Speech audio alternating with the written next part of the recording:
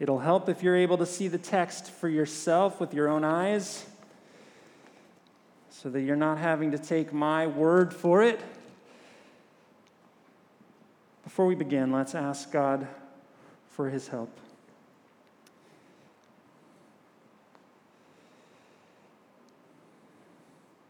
We've confessed it already. Apart from you, we can do nothing. That includes preaching, it includes listening to a sermon, it includes reading our Bible. So would you be our help now, Jesus? Would you glorify yourself?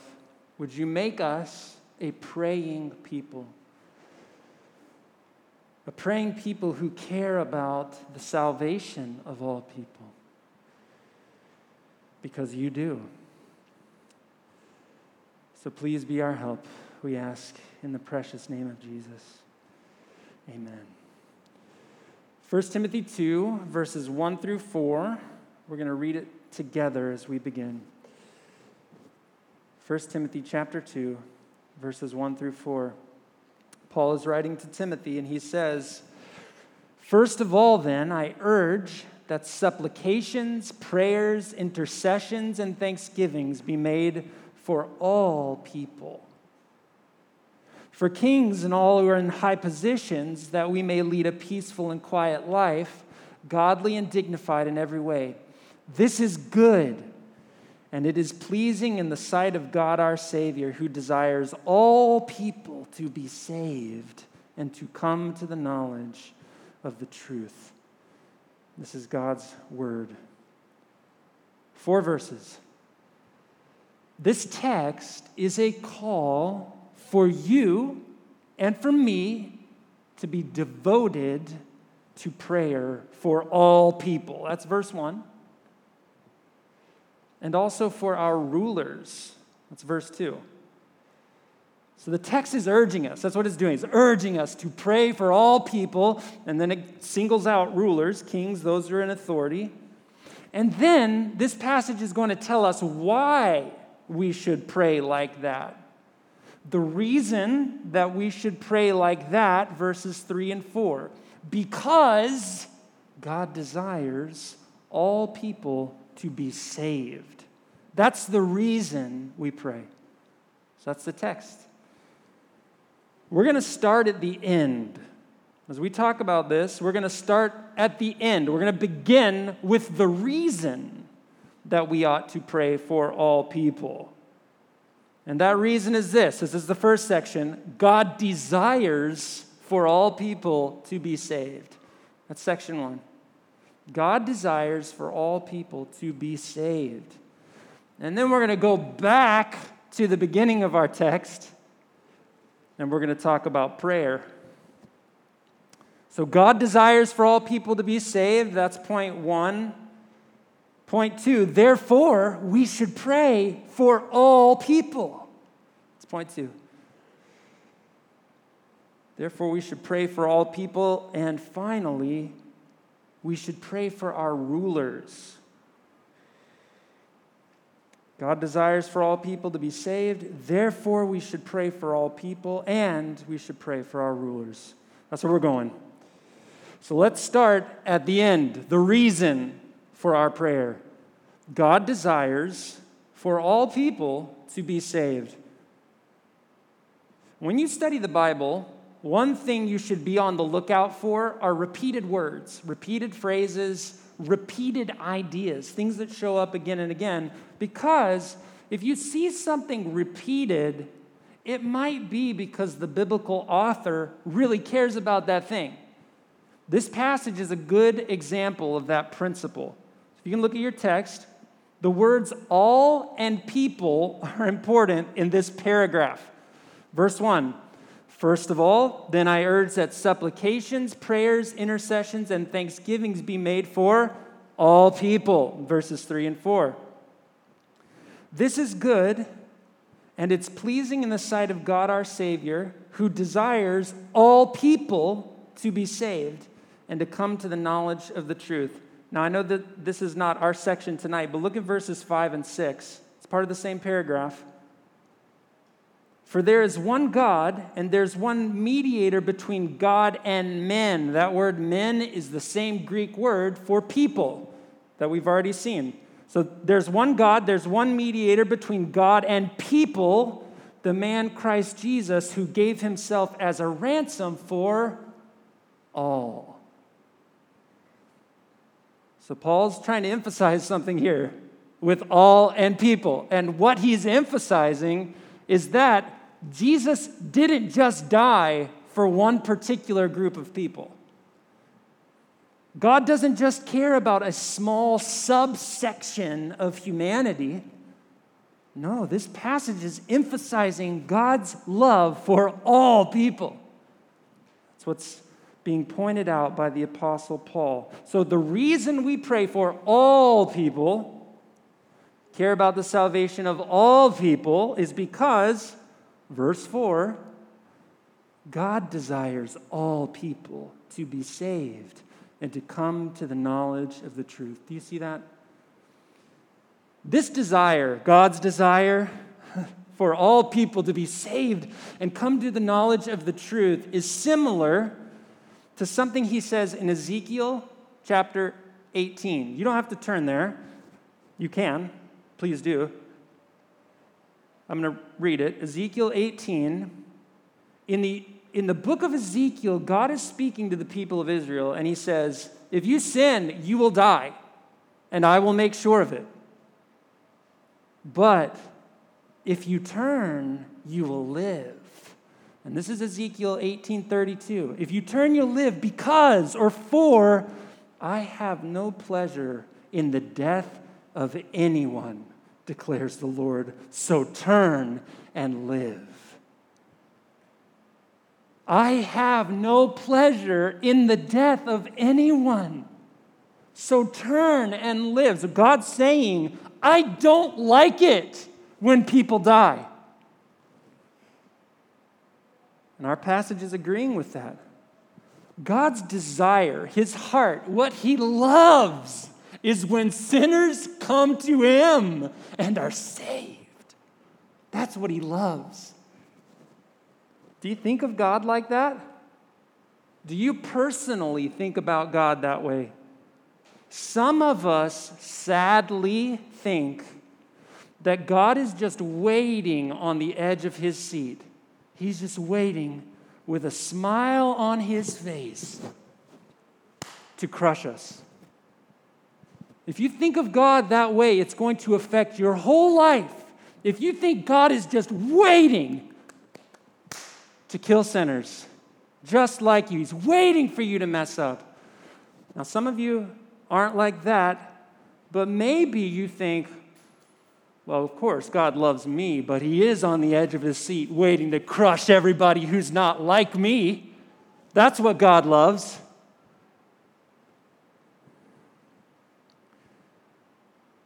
Ezekiel 18 and our passage are saying, God does not get a rush out of destroying sinners.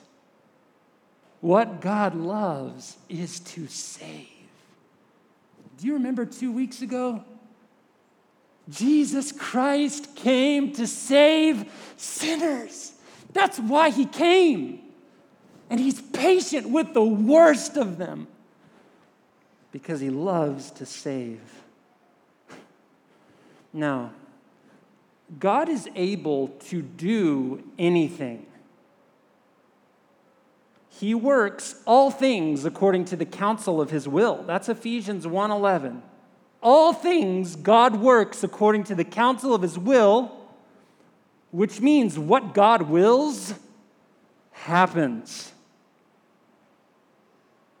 And yet we know that there will be many people who are not saved. The Bible's clear about that. Here's just one text, 2 Thessalonians 1:9. Paul says, those who don't know God will suffer the punishment of eternal destruction away from the presence of the Lord and from the glory of his might. Jesus says in Matthew 7:13, the gate is wide and easy that leads to destruction, and those who enter by it are many. So, while our passage is saying God desires, He loves it when men and women are saved and not destroyed. His delight is not in their destruction. Yet, because He works all things according to the counsel of His will, and some people are not saved, we know there are other things going on. He has reasons for not saving everyone, even though He desires it.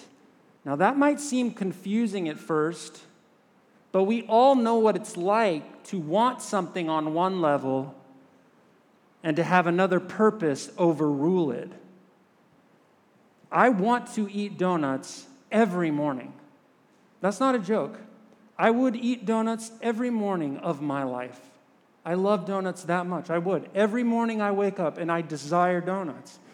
But I have a greater purpose, and it's to live past the age of 40. So I don't eat donuts every morning. And you might say, well, if you don't eat them, you don't love them. And I would say, no, I do. But I've got a greater purpose than eating donuts every morning. Is there a mother who wants to go through the pain of childbirth? No. But there are other desires at work that lead her through it again and again, sometimes again and again and again and again, like wanting to bring a baby into the world. This is a mystery, but it's important. God genuinely desires all people to be saved, but He has greater purposes for His glory than saving everyone. And you might ask, okay, well then what's the point in telling us that God desires all people to be saved if He doesn't purpose to save everyone? The point is this: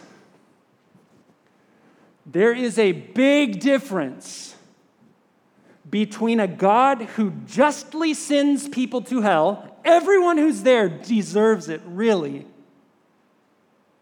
There's a big difference between that God who is sending people to hell and is tickled by it. His highest joy, the pinnacle, the peak, is burning people. Would you pray to a God like that for your salvation? For the salvation of someone you love? That's very different from a sovereign God who sends people to hell in His justice. They deserve it. He's righteous and should. And when He does it for His purposes, it will not steal His joy. But nearest the heart of who He is, the highest of His pleasures are when people are saved. The difference between those two gods is massive. Does your God like it when people are saved or not? He does. Which means you should like it too. Are there people you don't want saved? You would rather them go to hell, or at least you just don't care that much about it. Paul would say, God has His mysterious purposes, but He cares.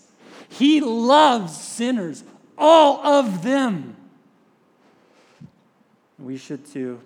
Not just a particular subgroup of sinners.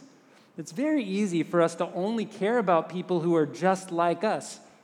We only pray for the people of the same ethnicity, tribe as us, class as us, social status as us. What we care about is our kind of people being saved. It's likely that in Ephesus, and that's where Timothy is when Paul's writing to him, it's likely that the false teachers were only concerned about a certain group of people. Maybe they only cared about ethnic Jews coming to salvation. Maybe they only cared about the rich or some other small section of people. But Paul is saying God desires all people, not just Jews, not just Greeks, not just men, not just women, not just Westerners, not just Africans, not just Asians, educated, uneducated, rich, poor.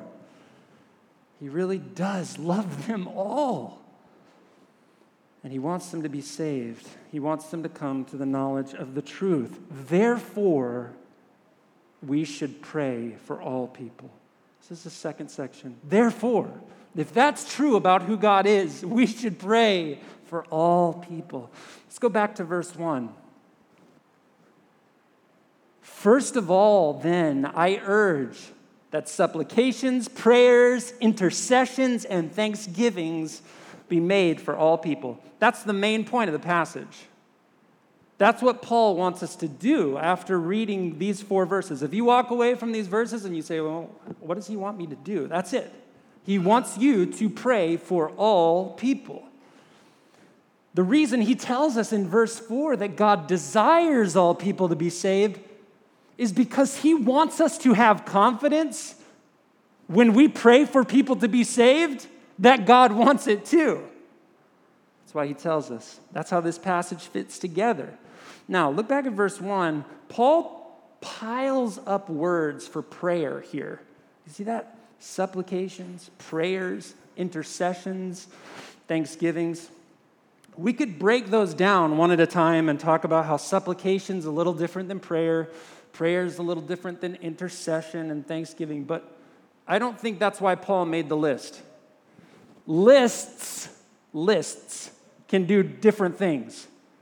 If my wife hands me a grocery list and it says, get milk, eggs, bread, cheese, glue, I'm not supposed to look at that list and think, her point is that she wants groceries.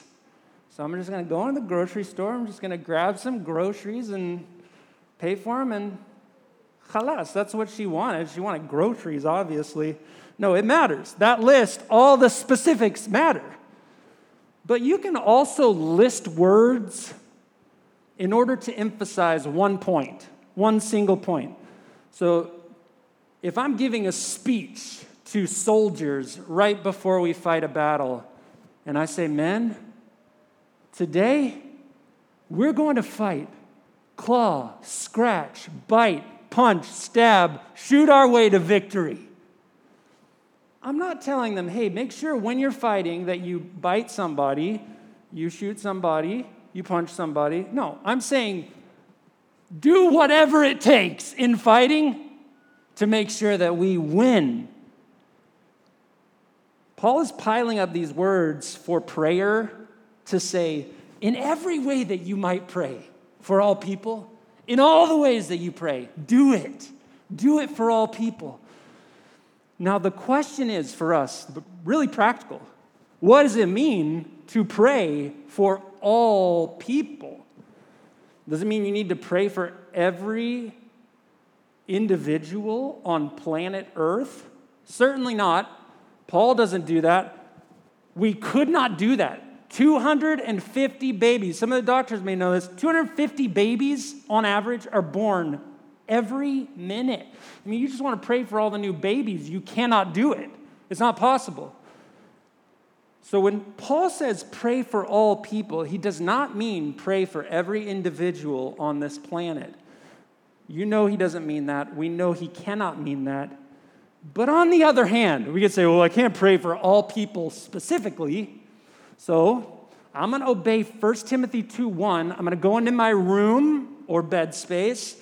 I'm going to get down on my knees and I'm going to pray, God, bless all people. Amen. I just did 1 Timothy 2:1. He told me to pray for all people, and that's what I did. I said, God, bless all the people. That's not what Paul means either. if you just look at the ways that Paul prays in the New Testament, we've got tons of examples of Paul praying and also reporting the things that he's prayed. He prays specific requests for specific people every time. I'm just going to give you two examples. One's from Colossians 1:9. Paul's praying for the Colossians. He makes that clear. He says, "From the day we heard, we've not ceased to pray for you, asking that you may be filled with the knowledge of God's will and all spiritual wisdom and understanding." So he prays for the Colossians specifically, and he's not just praying, "God bless the Colossians."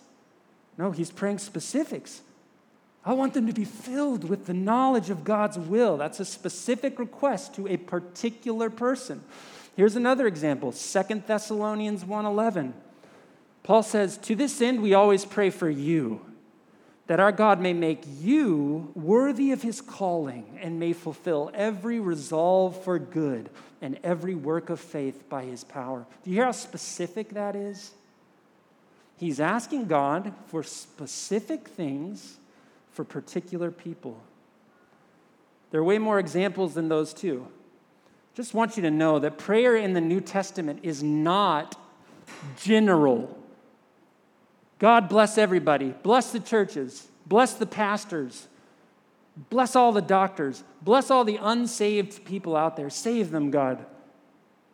Prayer in the New Testament is specific. So, if in your prayers you're supposed to pray specific things for particular groups of people, but you're not supposed to pray for every single human on this planet, then what does Paul mean that we should pray for all people? He means two things. First, that we should not withhold our prayers from any person. I'll pray for this person, but I'm not praying for her. I'll pray for this group of unreached people, but I'm not praying for them. I don't like them. I'll pray for my friends, but I'm not praying for my enemies. Paul is telling us God desires all people to be saved.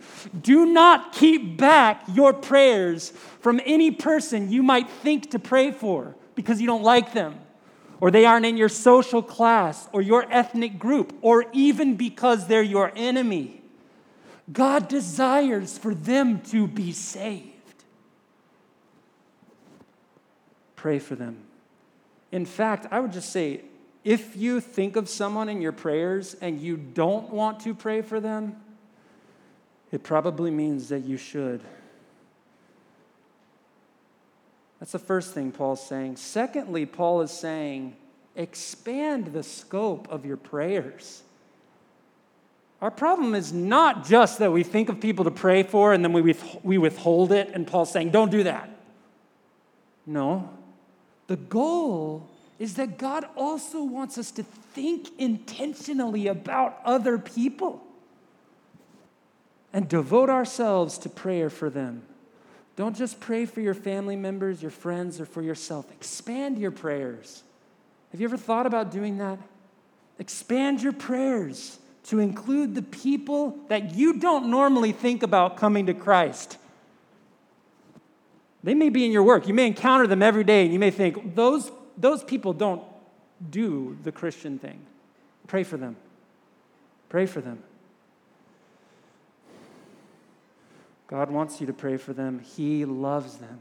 I'm just going to plug something that Luke has put together for us. We have a Pray for the World booklet. If you're just thinking, I wouldn't even know where to start on how to expand the scope of my prayers, we have a booklet, a list of nations where the highest number of unreached peoples are.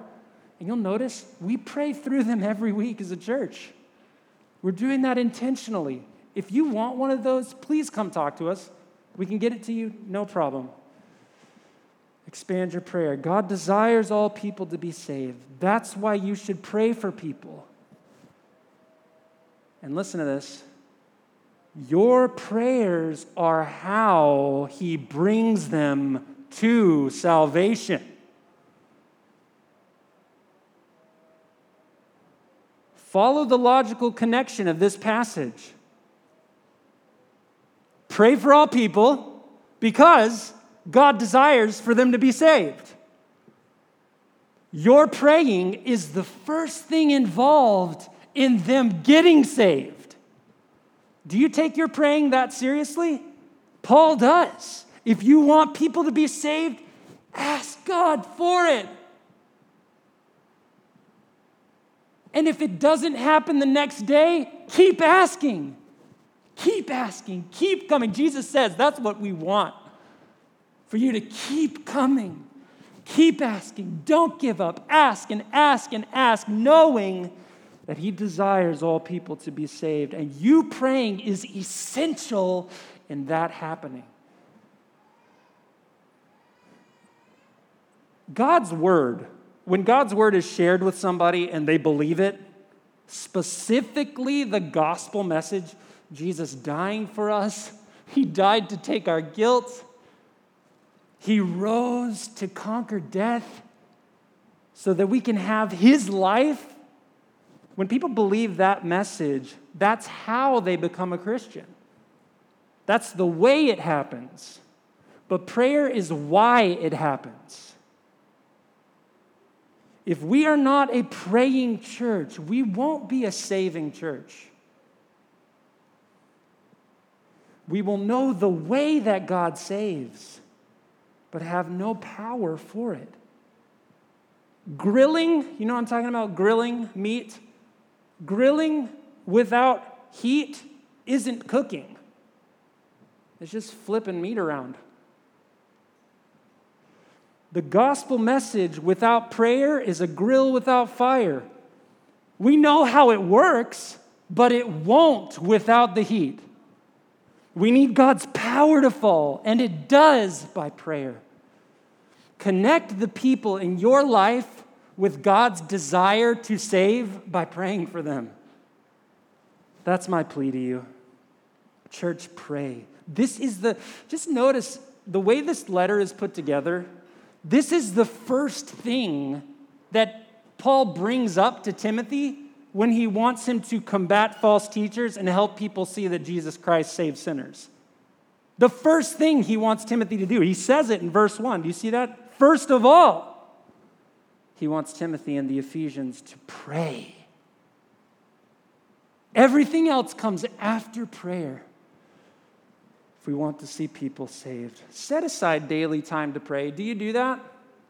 Do you have any sort of schedule where you have daily time to pray?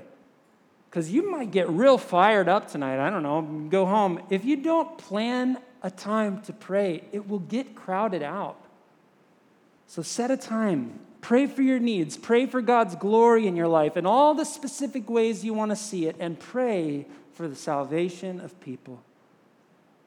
No matter what they've done to you, no matter their background. Here's another plug. As a church, we have a Zoom prayer meeting on Mondays at 9 a.m. I know that time doesn't work for lots of people. But if you do have time and you want to be a part of that corporate prayer for each other and for the nations, talk to me after the service. I would love to connect you with that. God desires all people to be saved. Therefore, we should pray for all people. And here's the last point. And therefore, we should pray for our rulers. You see, in verse 2, Paul singles out prayer for kings and all who are in high positions, and he explains why. Verse 2, pray for kings and all who are in high positions, that, this is the purpose, that we may lead a peaceful and quiet life, godly and dignified in every way. As we pray for all people, as we pray for their salvation, we should remember to pray for our rulers, kings, governors, presidents, mayors, sheikhs, so that we are able to live peaceful, quiet, godly, dignified lives. Now, we need to clarify here, the government cannot make you peaceful. The government cannot make your inner life calm. They cannot make you godly. They cannot make you dignified. Only the Holy Spirit can as you live your life trusting Jesus. But government can make sure that you are given the freedom to live a peaceful, quiet life, godly and dignified, as you follow Jesus, and that's a good thing. Freedom for Christians to display how Jesus makes them peaceful, quiet, godly, and dignified is one way that the gospel is commended to unbelievers. Paul's saying all this because he wants people to be saved. That's what this is all about. I mean, just look at how it fits together in verses 2 through 4. He's saying, pray for kings and all who are in high positions, that we may lead a peaceful and quiet life, godly and dignified in every way. This is good. And it's pleasing in the sight of God our Savior, who desires all people to be saved and to come to the knowledge of the truth. That's why we want this. We want people to be saved. When we are witnessing to Christ, it takes words. You have to talk or write, but it takes words. When we're telling people who Jesus is, what he's done, what he's doing, that witness is helped. It's helped. It leads to the salvation of other people when our lives are peaceful, quiet, godly, and dignified. What a list. Christians should not be brawlers, wanting to pick fights and win fights, face-to-face or over the internet. What a counter-worldly list. Peaceful, quiet, godly, dignified. Do you have any role models like this? The world is not going to give you role models like that. And yet, this is the kind of character that Jesus creates, and it's the kind of character that helps other people know him. Our words, our pleading with people to trust in Jesus are helped when our lives are peaceful, quiet, godly, and dignified. And so we should pray for our rulers, that they would allow us to live that way as a display for others to see. We should pray like that. Luke did during the service. You'll notice most weeks we pray for our rulers. And this is why. This text is why. Your prayers, Christian, affect the affairs of nations. Because our God holds the hearts of kings in his hands. Proverbs 21:1. The king's heart is a stream of water in the hand of the Lord. He turns it wherever he will. Do you think that your prayers can have an effect on a king's heart? They can. And if you're skeptical, you might say, well, of course they can. God can do anything, but it's really unlikely. Well, no. That's why Paul's saying we should pray for our rulers. Because God hears our prayers and he affects the affairs of nations. Pray that God would. He wants you to. Pray for your rulers, that their leadership would lead to the thriving of churches whose testimony of Jesus, who he is, what he's done, what he's doing is backed up by our otherworldly display of peace, quiet, godliness, and dignity. Let's close with verse 3. Paul has told us to pray for all peoples and for kings and rulers. And then he tells us, verse 3, this is so sweet. This is good. And it is pleasing in the sight of God our Savior.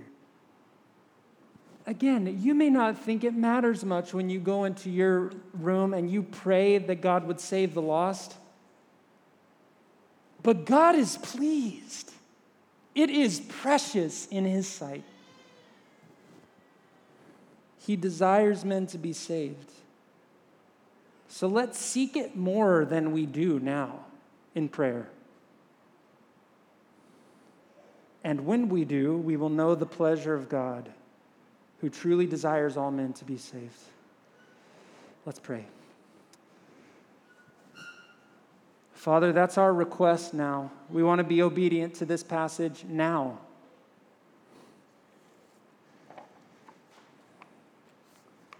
We want to pray for the unreached peoples in this city. We pray that you would do your work of opening eyes so that they might know you in truth and be saved. And would you use our prayers to do it, Lord? Every single one of us has people in our lives who need to be saved. Would you put a burden on our hearts to pray, O Lord? Would you give us endurance so that we pray and ask again and ask again and ask again with the confidence that you desire salvation, God? And would you do it? Would you save many people through the prayers and the witness of this church? Not so that we are made much of, but so that you are glorified. This is good and pleasing in your sight. So help us to desire it, Lord. It's in the precious name of Jesus, who purchased the salvation of everyone in this room, everyone who has been saved and ever will be saved. Jesus, you have done it. And so we praise you and bless you and pray these things in your name. Amen.